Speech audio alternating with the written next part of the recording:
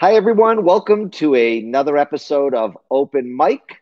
I am doing this one from Arizona, as you could see by the mountains behind me and the beautiful flowers. Today's a great episode with Chris Mumma, who's the executive director of the North Carolina Center on Actual Innocence. For nearly 2 decades, Chris has served as the center's executive director. She's been instrumental in fighting for criminal justice reform. She has spearheaded legislation on eyewitness identification, the recording of interrogations, preservation of biological evidence, and so much more. She's represented lots and lots of people, gotten them out of prison, gotten wrongful convictions overturned. We talk about one Willie Grimes case that is just a heartbreaking case. She's won a ton of awards, and you're not going to want to miss this episode. I learned a ton, so stay tuned. You never know who you're going to see, Beat one guy one-on-one my whole career. what you're going to hear, Got a lot of desperate people in the city. or what they've got to say. When you can take people inside of a crime. That's what you're going to hear on my podcast, Open Mic. Find it where you find your podcasts. So, Chris, what I'd like you to tell our viewers is exactly how did you get started in the fight for justice for the wrongfully convicted? Well, it's kind of a long road. I was actually on a death penalty jury when I was in finance. I worked in finance for 9 years before going to law school. And that was kind of my eye-opening experience with the justice system. Then while I was working at Northern Telecom, I worked on contracts and got interested in the corporate side of law. Went to law school thinking I would do corporate law. Ended up clerking at the North Carolina Supreme Court. And as part of business, we're always looking at continuous improvement, process improvement, improvement to the bottom line, improvement to customer service, improvement to outcomes. And I learned through my clerkship that is not really what the priorities of the justice system are. And so I became interested in process improvement in the justice system. And you've had quite the career. I've followed you. I've looked at your website. You talk a lot about several reoccurring problems that are consistent in the wrongful convictions.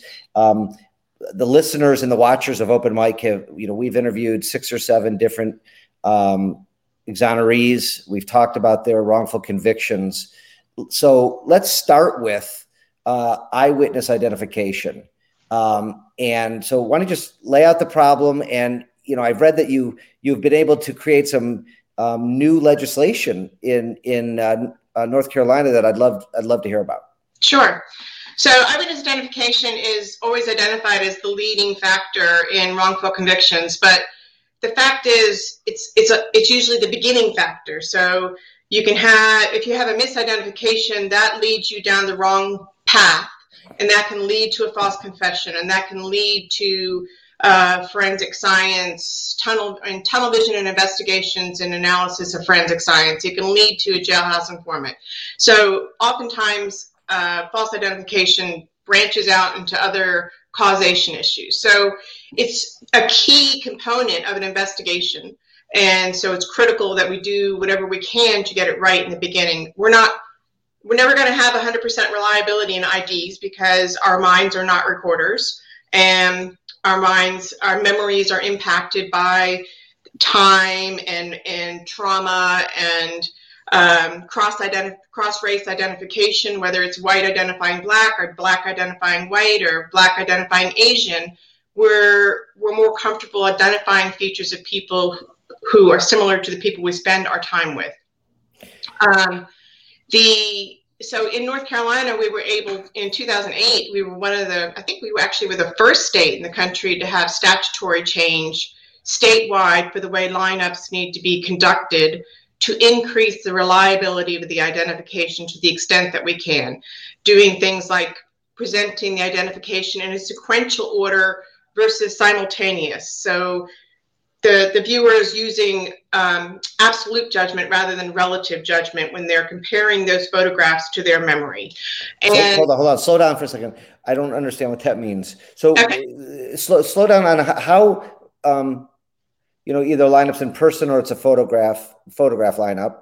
But what do you mean by sequential versus the other way?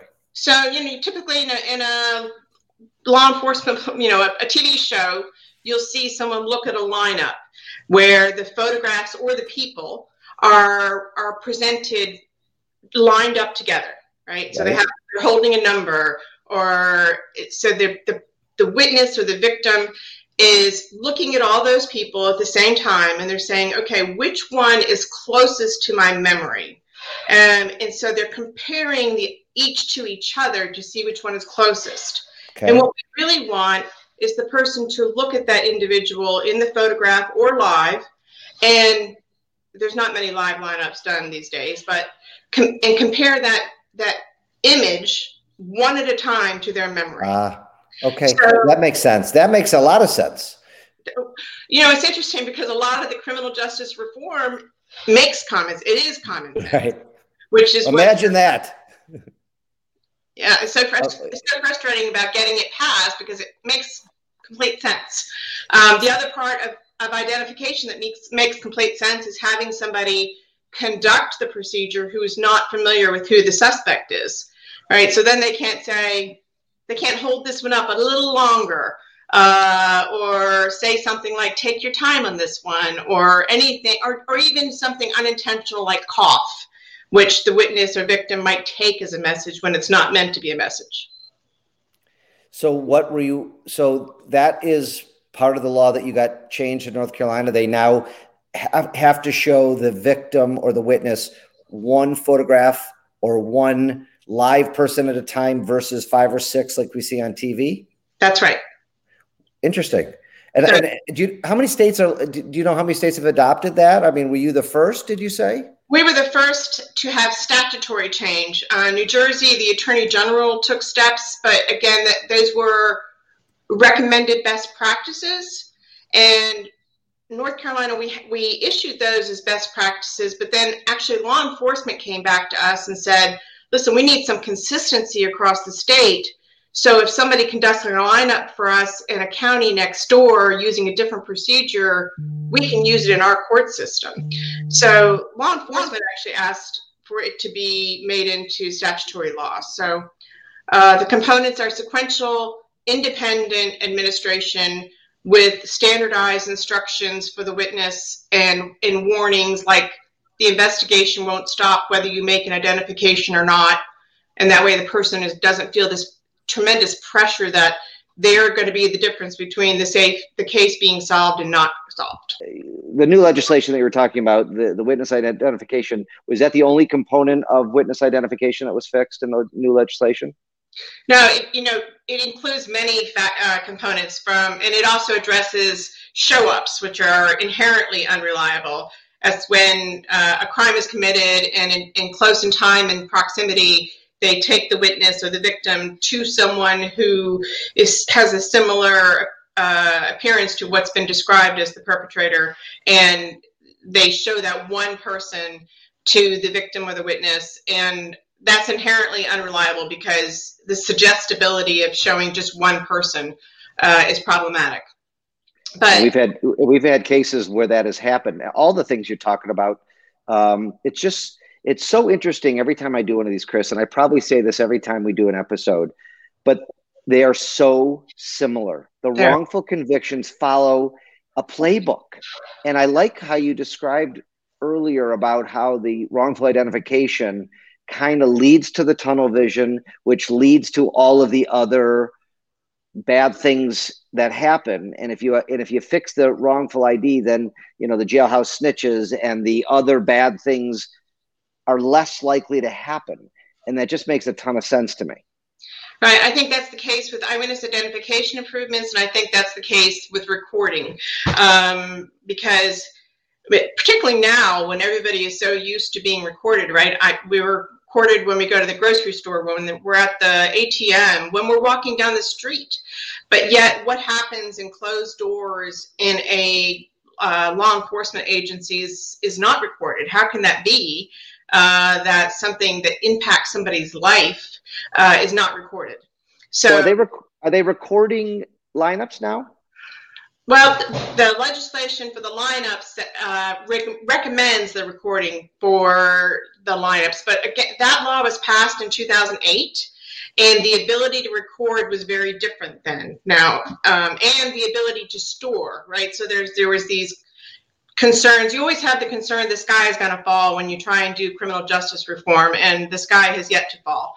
The floodgates don't open, and none of those things happen that people say are going to happen. But now you can record very easily. They all have equipment in their departments, or they all have a cell phone in their pocket. And now we have cloud storage, and they don't have to say they need rooms to store all this stuff. Yeah, there's no excuses. There's no excuses. There's really not. All the complaints are being addressed, and they really don't have anything else to rely on. So I think the recording of there's a lot of states that have passed recording of interrogations, but there's hours of things that happen before that interrogation, right? So before they're read their rights. So in my very strong opinion is that all interviews inside of a detention, at a minimum, inside of a place of detention should be recorded from beginning to start, whether it's an interview or an interrogation.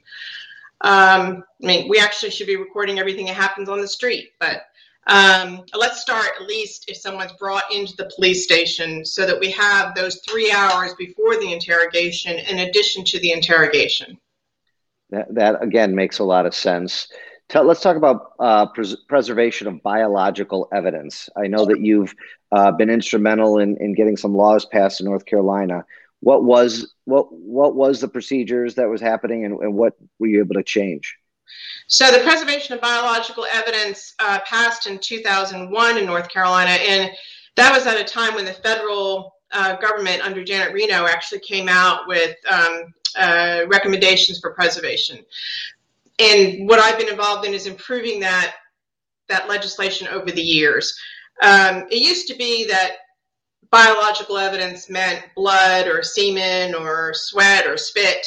Now biological evidence includes fingerprints or something that somebody touched, because the sensitivity of testing has increased so much that you can get DNA from one's very, very small samples and two from skin cells. So as the science develops, the ability to use that science to identify a perpetrator increases. So evidence that was collected 30 years ago, we may not have had the science to test, but we have the science now. So it's important that it's important to keep it in custody or give notice of destruction. And that's the second part that people tend to skip over. It's not that we want law enforcement to keep everything. It's we want law enforcement to give the defendant notice that they're going to destroy, so the defendant can take action to either test or argue why it should be kept. So that's the part that tends to get ignored, is this evidence gets destroyed without notice to the defendant. And I can't think of a better case. I know you've been involved in several exonerations, getting several people out of prison who were wrongfully convicted. And I've read about lots of your success, but the one case that almost has all of the elements that we're talking about is the Willie Grimes case. Yes. And I've read interviews with him. I've read interviews with you. I've read a lot of the articles that have been written. And as almost every single, exoneration that I've read about, they're heartbreaking, all of them, right? Yes.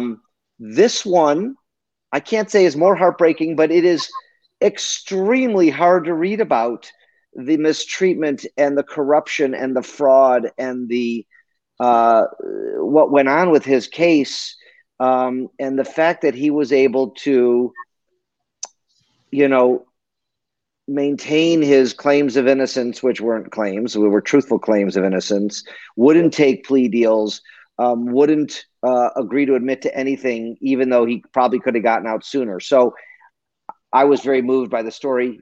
So I'd love you to set it up for our audience, and let's go through some of the BS that went on with this case and how you were able to finally get him out. That's a good way to describe it.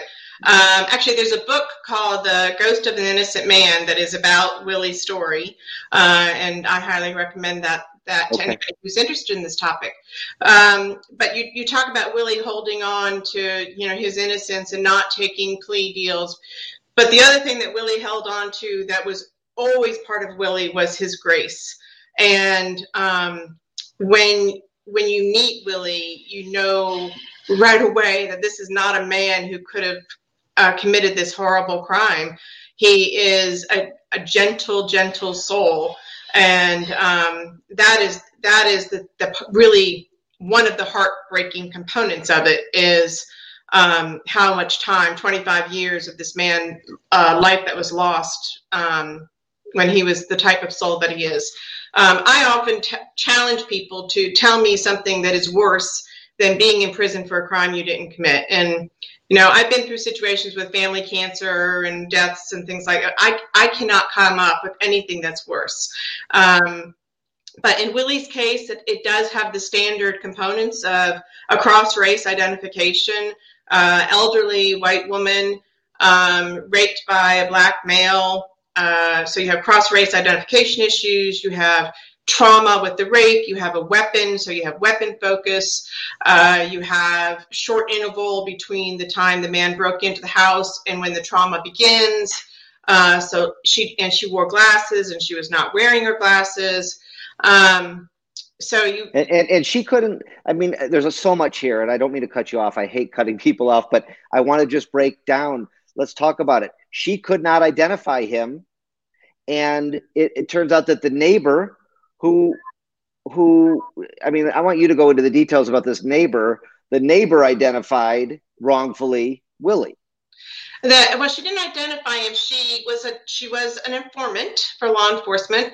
She knew all about rewards. She had a personal vendetta against Willie because her sister was dating Willie, and Willie was actually providing for her sister and her sister's son in a way that made this informant jealous. And Willie hung around the neighborhood, and so the neighbor went to the victim and said, "Hey, I think it might be this guy. What do you think about this guy?"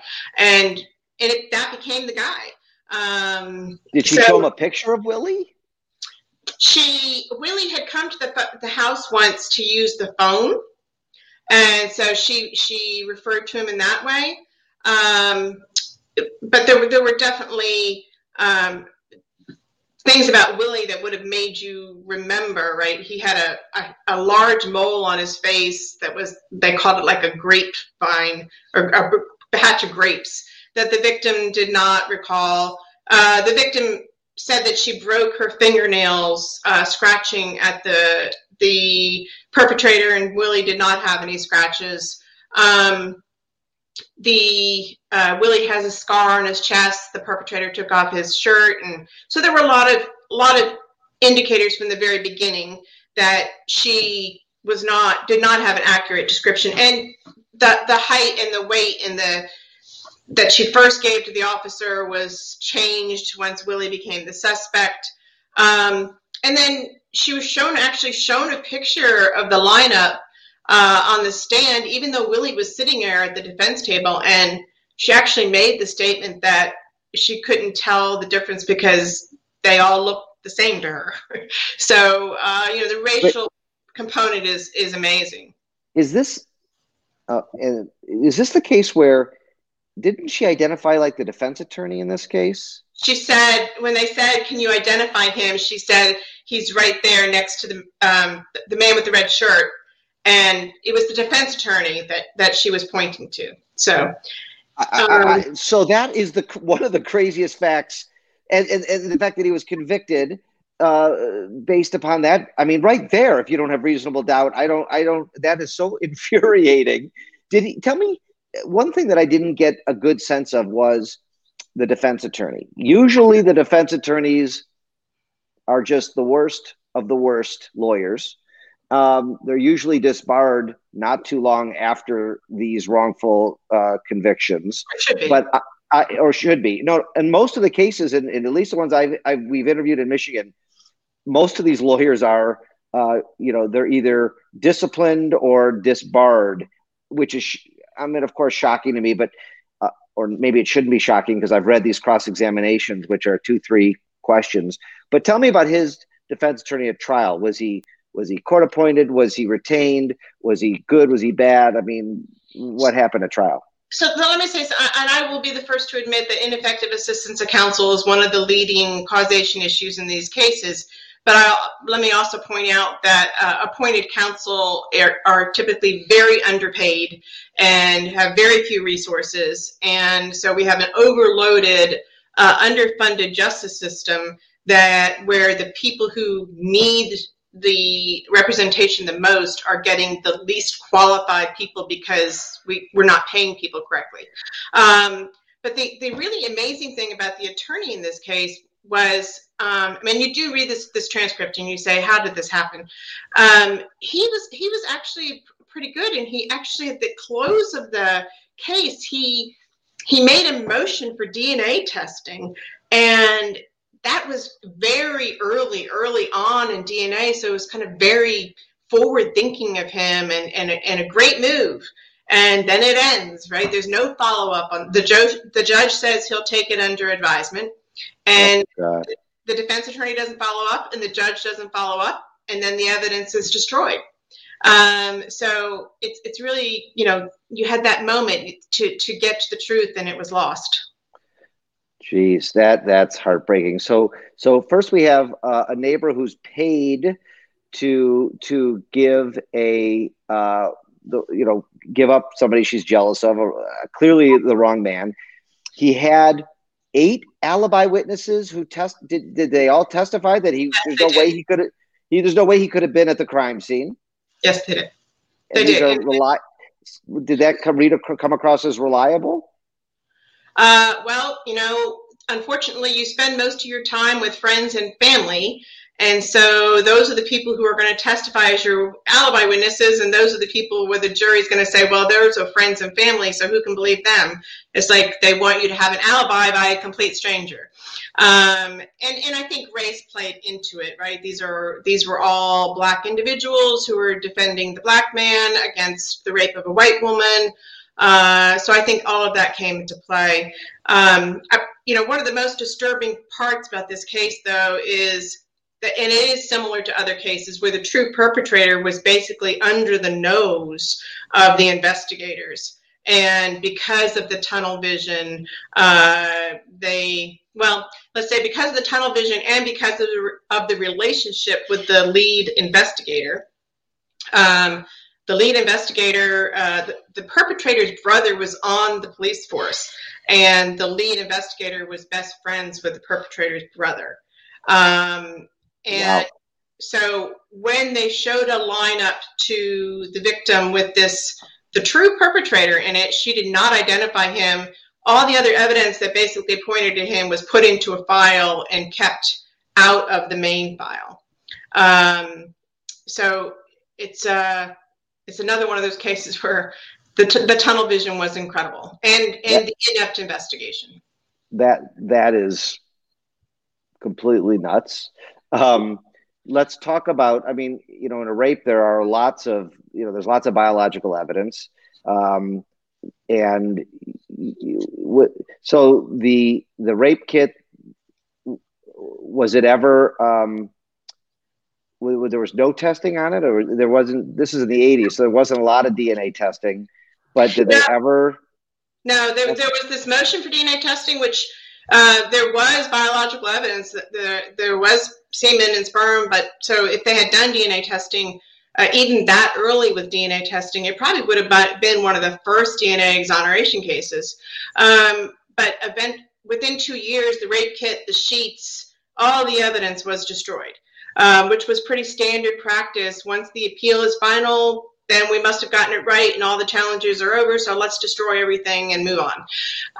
So this case was fascinating because it was solved with the fingerprints when the rapist after the rapist raped this woman, he had the absolute gall to ask her to make him something to eat.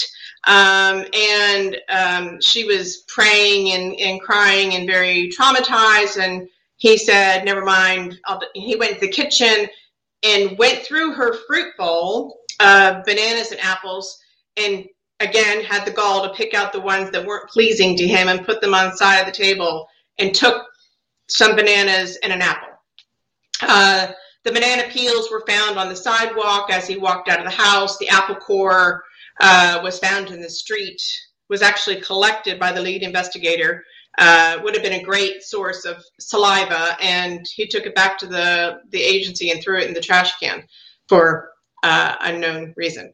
But when he touched those bananas and put them aside, they collected fingerprints, and the oil from the banana actually was a very good conduit for the prints. And those prints, although we were told for over years and years that all the evidence is destroyed and the fingerprints were not available, and it took the Innocence Inquiry Commission, which is a state agency here, it took their ability to go in and actually do a search. A lot of times we ask for evidence in cases and we get the reply there's nothing left when nobody even got up out of their chair to check. And the fingerprints were found in the investigative file, and they were run through AFIS, which is the automated fingerprint indexing system, and hit on Albert Turner, who was lived in the neighborhood, was known for for assaults, had a violent history, raped other people, other women.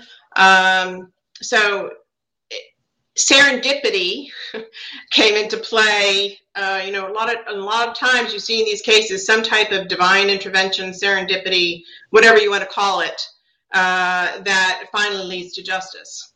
Did he get convicted and charged with that crime? He died. He was being looked at. He was charged, but he died before going forward to trial or anything. But it was a clear match. I mean, it was him. Yes, it was a clear match, and he eventually came up with the story that he had gone grocery shopping for her or something and had bought fruit the week before, and it was clearly a lie. This woman, her husband had died a year before. She did not allow anybody into the house. She had very few people that she trusted to come into the house. And we had to use evidence like, the bananas were green, so they definitely weren't a week old and things like that. What was the fingerprints evidence used at trial, at the original trial? The fingerprints were used at the original trial, and it was determined they did not match Willie, but they assumed they came from somebody in the grocery store. They actually never even compared him to the victim. So they knew Willie was excluded. But, you can write that off as, well, the cashier might have touched them, or somebody who put their fruit out might have touched them. So AFIS, that's why these databases are so important, because they can lead to a match to someone who has this criminal history. That is, so it was argued to the jury that it didn't match, but they didn't have a system, so they weren't able to find this Turner piece of garbage to show the jury that it was somebody else, or the police probably couldn't. I mean, they didn't. Well, it was they did argue that the fingerprints were irrelevant. They just didn't. They had no relevance to the case. Her identification and the informant's information was more valuable, even though incredibly weak. Right. So this Innocence Inquiry Commission, I mean, that was pretty darn. I don't know what the right word is, forward thinking or innovative. Yeah. I mean, to say we're going to go in there and we're going to search your files. And so how did that come about? How did they get involved to do this? Well, let me give if you don't mind, me giving a little background on the Innocence Inquiry Commission, because again, it's one of those things that happened, and it's interesting, the history of it. When I clerked, I clerked for I. Beverly Lake, who was the Chief Justice of the North Carolina Supreme Court. And because of my corporate background and my finance background and his responsibility for the finances of the court system throughout the state, we've developed a very close relationship. My role kind of went beyond the normal boundaries of a clerkship. And when I left, while I was clerking for him, I had two cases in particular where I felt like the jury definitely got it wrong. I felt like there was evidence of innocence that was not fairly presented. And I kind of took those cases in my mind with me, and I had accepted jobs in law firms and talked to my criminal law professor about these cases and said, they're really eating at me. And that's when he suggested I come work with him on innocence cases and for free, and somehow that was a good idea. But what came out of that was my relationship with Justice Lake. And as Chief Justice, his primary focus was public confidence in the courts. And there's nothing that impacts public confidence more, weakens it, than a wrongful conviction. So our work was still tied together very closely. And we talked about these cases in the process quite a bit. And in 2002, he worked with me to establish a study commission, which is how we ended up in North Carolina with ID reform, improved preservation of biological evidence law, recording of interrogations, and then the Innocence Inquiry Commission, which was designed to address two primary issues. One was procedural bar. Once you go forward with a case post-conviction, that you basically get one bite at the apple. And if you don't take the biggest bite and present as much evidence as you possibly can, then you are procedurally barred from coming back again for another bite at the apple. The other was the evidence issue, where of the 22 cases, at one point there had been searches in 22 cases by the Innocence Commission, and they had found evidence that was reported as being destroyed or lost in 11 cases. Wow. So that is unbelievable. It's a horrible statistic, and horrible 50%. So we have since changed the law, improved the law, where if a custodian of evidence is requested, an inventory is requested by the defendant or the attorney for the defendant, that custodian has to provide a written statement that they did a search and there's nothing there. And when you have to sign your name to something where there could be a felony charge that follows it if you didn't do a proper search, it increases the reliability a little bit. Sure. That's one of the major advantages to the Innocence Inquiry Commission is their ability to look for files and to look for evidence that defense attorneys are not able to do.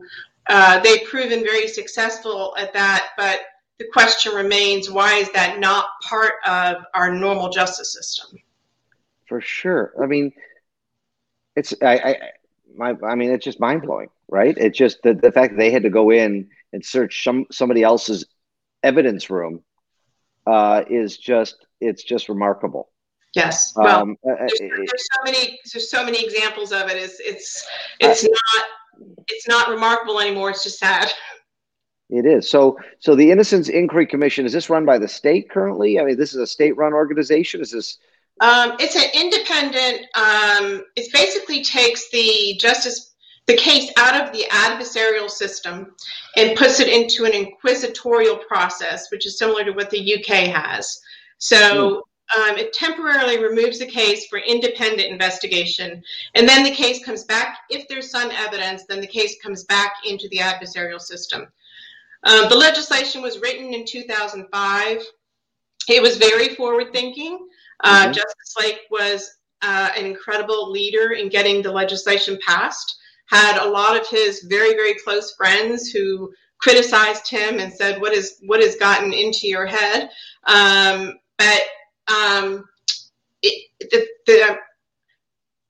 love the idea. Just like anything else, when you get humans involved, a good idea can have problems. It needs some improvement. It needs some changes.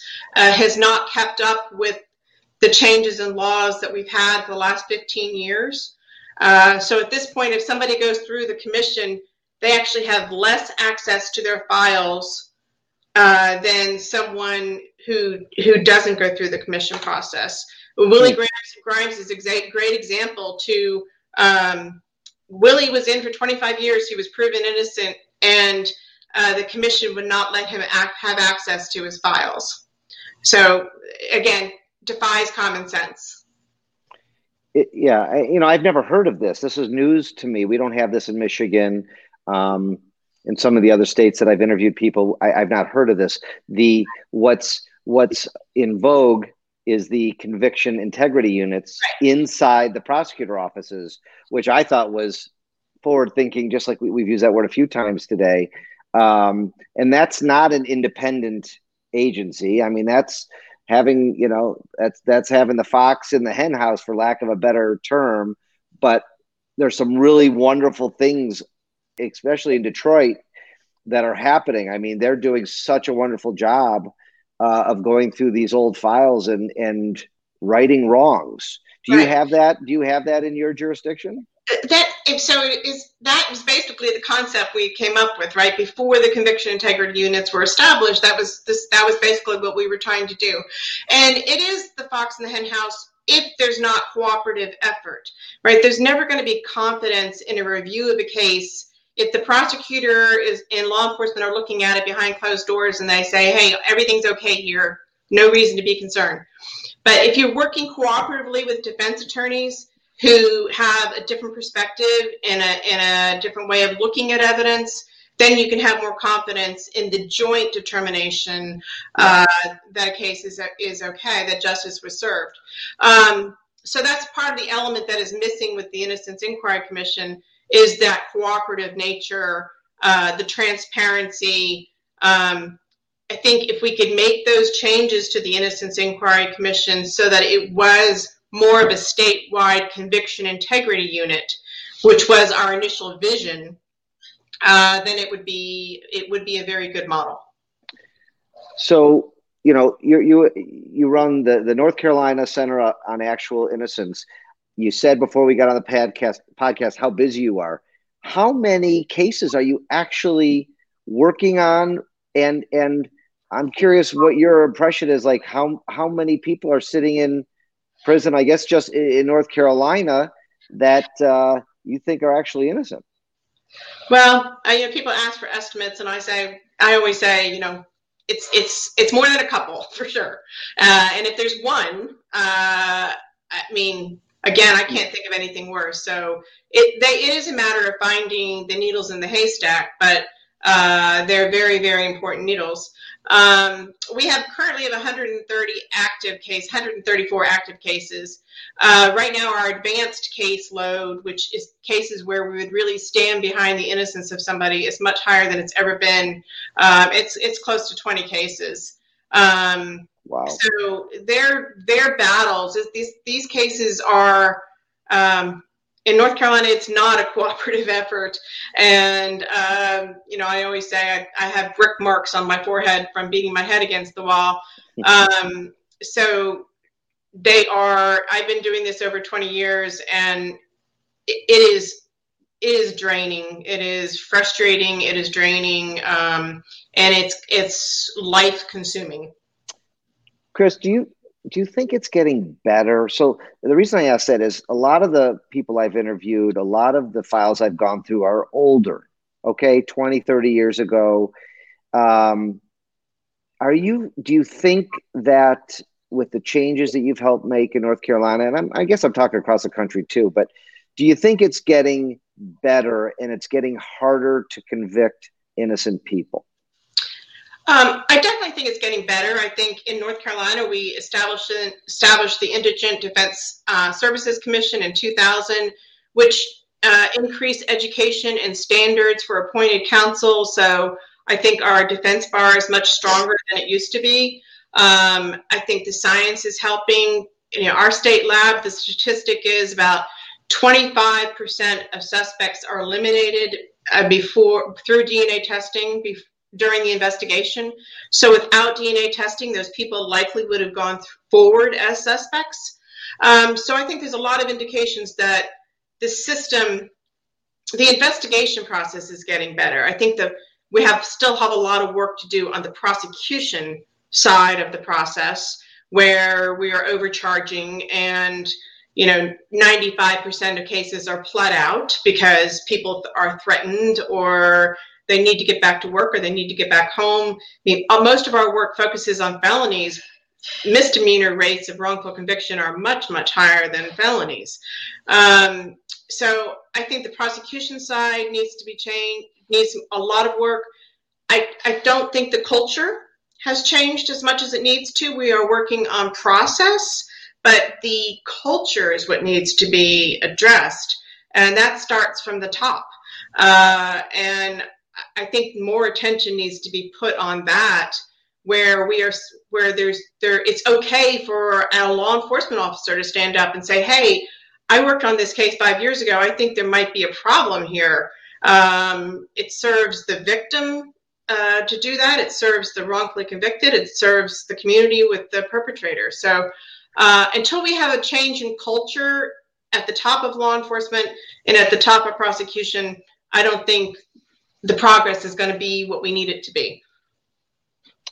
Well, God bless you and all the hard work and all the great work you're doing. Keep up the good work. Keep up the great work. Christine Mama, thank you for being on the show and giving us, our viewers and listeners, an idea of what's going on. We love to promote these things and let people know that if you're a witness, if you're on the jury, if you see something, that these things are out there. And I think public is is more aware now that this is happening, that this has happened in the past, that wrongful convictions are real. There's a story that comes out almost every week, if not every day, of the Willie Grimes of the world.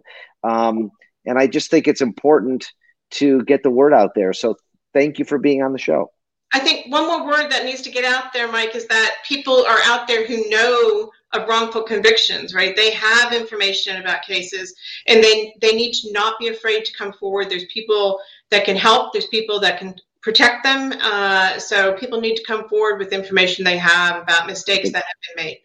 That's a great point. That happens once in a while, and it happens to happen more, because you're right. These shifty jailhouse informants and people IDing wrong people, and people can't ID the wrong person. If they don't know, they have to say they don't know, and on and on and on. There's so many things that need to be fixed. Right. And hopefully it will soon, with people like you at the helm of it all. So anyway, thank you. To the forefront.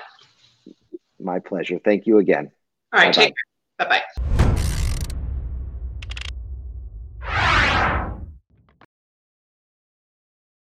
What an interesting episode with Chris Mama. I learned a lot. Just going down this path of wrongful convictions, I can't believe it's still happening. The fact that she has over 130 cases, and how many more people are sitting in prison. I think she gave a great tip that if you are out there listening and you know that somebody's sitting in prison for something they didn't do, step up. Find the courage. Find someone that you can tell in law enforcement or the prosecutor's office, and get it done. These people, what is worse than sitting in prison for something that you did not commit? Thank you for watching. Thank you for listening. Share this episode, like this episode, comment, email me on something else you want to hear about. And we have our 100th episode that you're also not going to want to miss coming up very soon. So thank you and take care.